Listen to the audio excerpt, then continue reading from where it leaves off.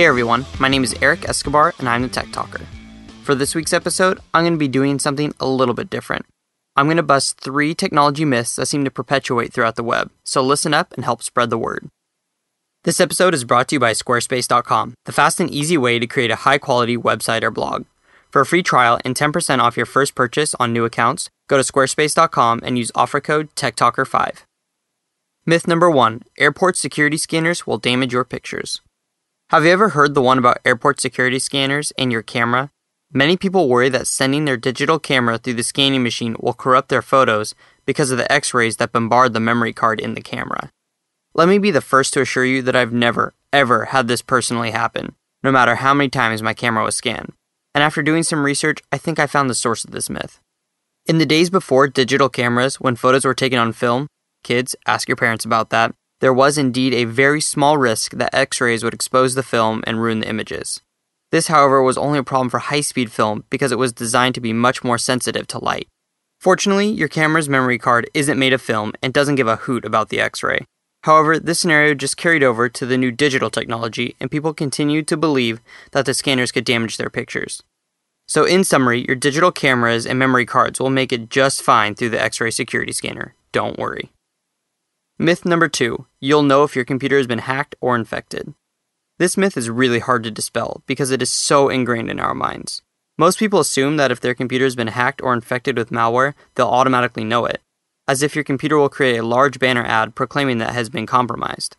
Honestly, I wish this were the case, because it would save me from many headaches and my clients from much heartache. But unfortunately, it isn't. So let's break this one down and look at it from a hacker's perspective. Say you spent months or even years programming the perfect piece of malware to steal people's credit card numbers, passwords, or personal information. Next, you have to find a clever way to have people install the malware on their computers, bypassing any one of a number of antiviruses they may be running on their machines. After all of this work and effort, there is no way that you, the hacker, would advertise your program that has invaded people's computers. You want to keep that information as hidden as possible so that there be no way for your victims to discover it. That's why it's absolutely crucial to keep your operating system and antivirus up to date so you won't be a victim of this sort of hacking. Just remember that although some malware will display itself, this is usually just a ruse in order to pose as a more innocent program. One popular variant of this malware poses as an antivirus. The goal of these programs is to get you to submit your credit card information to remove the virus. But the ones you really have to watch out for are the sneaky and silent programs such as rootkits. I suggest you check out my earlier episode on Anatomy of a Virus if you want to learn more about this. This episode is brought to you by Squarespace.com, the fast and easy way to create a high-quality website or blog. Alright guys, now I know you've heard me talk about Squarespace before, but listen to these brand new updates. Squarespace has added 13 new template redesigns with 85 new style options and 2 brand new templates.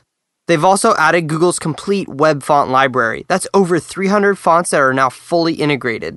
I wanted to learn more about Squarespace, so I signed up for a free trial. Honestly, I was blown away by the features that were available and how easy they were to implement. They have options for anyone wanting to create a professional blog, personal website, or even a business website. Their designs are sleek and easy to customize, and if you have any questions, their support is amazing. Not only that, but they are completely set up for any social media integration. And you can tailor your site to include a mobile interface for those people who be viewing your site from a smartphone or tablet. If you've wanted to create a high-quality website or blog, look no further than Squarespace. For a free trial, go to Squarespace.com, sign up for a free account, no credit card needed, just try it out and start building your website.